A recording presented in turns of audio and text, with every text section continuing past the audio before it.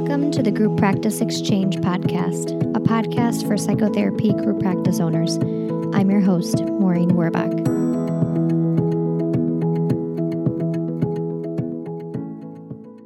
This episode is sponsored by the Group Practice Owners Summit, the first annual Group Practice Owners Conference in Chicago.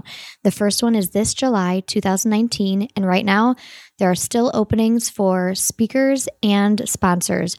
For more information, visit www.grouppracticebuilders.com/summit. So I want to talk a little bit about the book Clockwork by Mike Michalowicz.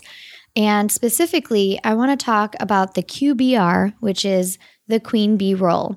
If any of you have read this, you'll know what I'm talking about. And if not, you'll get the hint in this podcast episode, but go pick up the book today. It is a great book to read to learn how to have your business run like clockwork so that you can be a little bit more removed and do the things that you love to do in your business versus doing it all. So the Queen Bee role is essentially the one thing that makes your business run the way it needs to be run. The one thing that has to happen for your business to be successful. And what Mike talks about in the book is how to figure out what your Queen Bee role is. And in our industry, as mental health practitioners in private practice and having a group practice, the Queen Bee role does not mean that the Queen Bee itself has to be the person doing it. So we may or may not be doing the Queen Bee role as the group practice owner. And ideally, we aren't doing the Queen Bee role or we're doing it very minimally. So what I mean by that is most people in other lines of businesses, the Queen Bee role might be the thing that the owner is doing. And so for the Group Practice Exchange, as an example, my business here, I'm essentially the Queen Bee, and I do the Queen Bee role since I'm the one that does the coaching. I'm the one that does the masterminds. I don't have other people doing that main work for me. And but when you think about being a group practice owner, most of us will assume that our businesses, our group practices, that the Queen Bee role is the clinician seeing clients. And I want to challenge you, if you've done the Clockwork worksheet on the Queen Bee role, to redo it if that's where you got. It may very well be that that's the answer, but I'm guessing it's probably not. So when I did the Queen Bee role exercise, and essentially the way to do it, for those of you that haven't read the book, you can get a jump start on this project, is you take all the positions. So clinicians would be one position. If you have any admin, it'd be another position. If you have supervisors or a clinical director, receptionist, as well as yourself, those are all different roles. You take each of those roles and you ask a person that's doing that role to list their top 5 things that they do. So as an example for myself, my top 5 things, the 5 things that I do most is the business managing management, so working with my clinical director and my practice manager, marketing and networking, tracking metrics, and I still see some clients. So those are my 5 things that I do most often that I think are the most important things that I do. My clinical director then listed hers, which was seeing clients, hiring and firing of clinicians, marketing, doing speaking engagements, and staff management. My admin wrote down billing and accounting, buying supplies, doing payroll, managing our receptionist, and keeping our therapy notes, EHR, organized.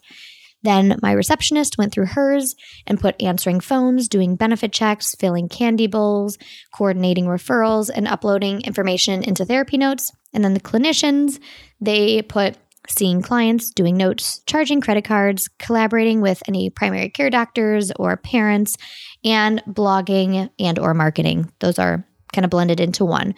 So then the goal is to have each position then slowly cross off every single of one of their 5 tasks that they do until they get down to the one that they feel like is the most important.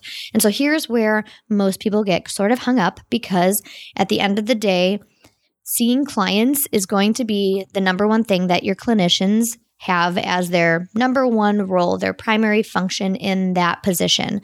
And at the end of the day, most group practice owners will look at what the primary function for yourself as the group practice owner is. For me, it was business management. I could check off seeing clients. I could check off marketing. I could check off managing management. My clinical director can check off seeing clients, marketing, doing speaking engagements. Her last and final primary function is staff management. My receptionist was answering phones, benefit checks. She can cross all of that out. And her most important role was coordinating referrals, making sure that the right clients went to the right clinicians. But at the end of the day, what I'm seeing is that most people, including myself this first time, put seeing clients as the queen bee role in their business, meaning this is the most important thing that has to happen for the business to function. And what I noticed initially was I had a lot of questions, because then I started thinking, or is it having quality clinicians? Is the hiring of quality clinicians the most important thing? Because if you don't hire quality clinicians, then clients might not be happy, and it won't matter if you get referrals. Eventually they'll slow down because your reputation will go down. Or is it having clear niches, having clinicians whose niches are very clear so that clients are more likely to be linked with the right therapist? Or is it accurate referrals, meaning that the receptionist, the role of coordinating referrals to the right therapist is the most important? And these are the things that I was thinking about. And ultimately what I came up with was that accurate referrals, that was the queen bee role, not actually seeing clients. But what this does is when you figure out what is the biggest and most important role that keeps your business functioning and that everyone should be protecting, and you'll learn about this in the book, is that everyone's job then is to protect and serve the queen bee role. So protecting and serving, in my case, that accurate referrals are being made by the receptionist. And so, but what it does is it really challenges then how you look at your whole business, how you look at your systems in your business, because again, at the end of the day, you want to protect and serve that role and make sure that that role is being done as effectively, efficiently, and accurately as possible. So if you haven't done this assignment, do it. It's really awesome, and it's a great way to see if the systems and things that you're doing, the things you're focusing on, that your staff is focusing on, if that's really what they should be focusing on, or if they should shift their focus to something else.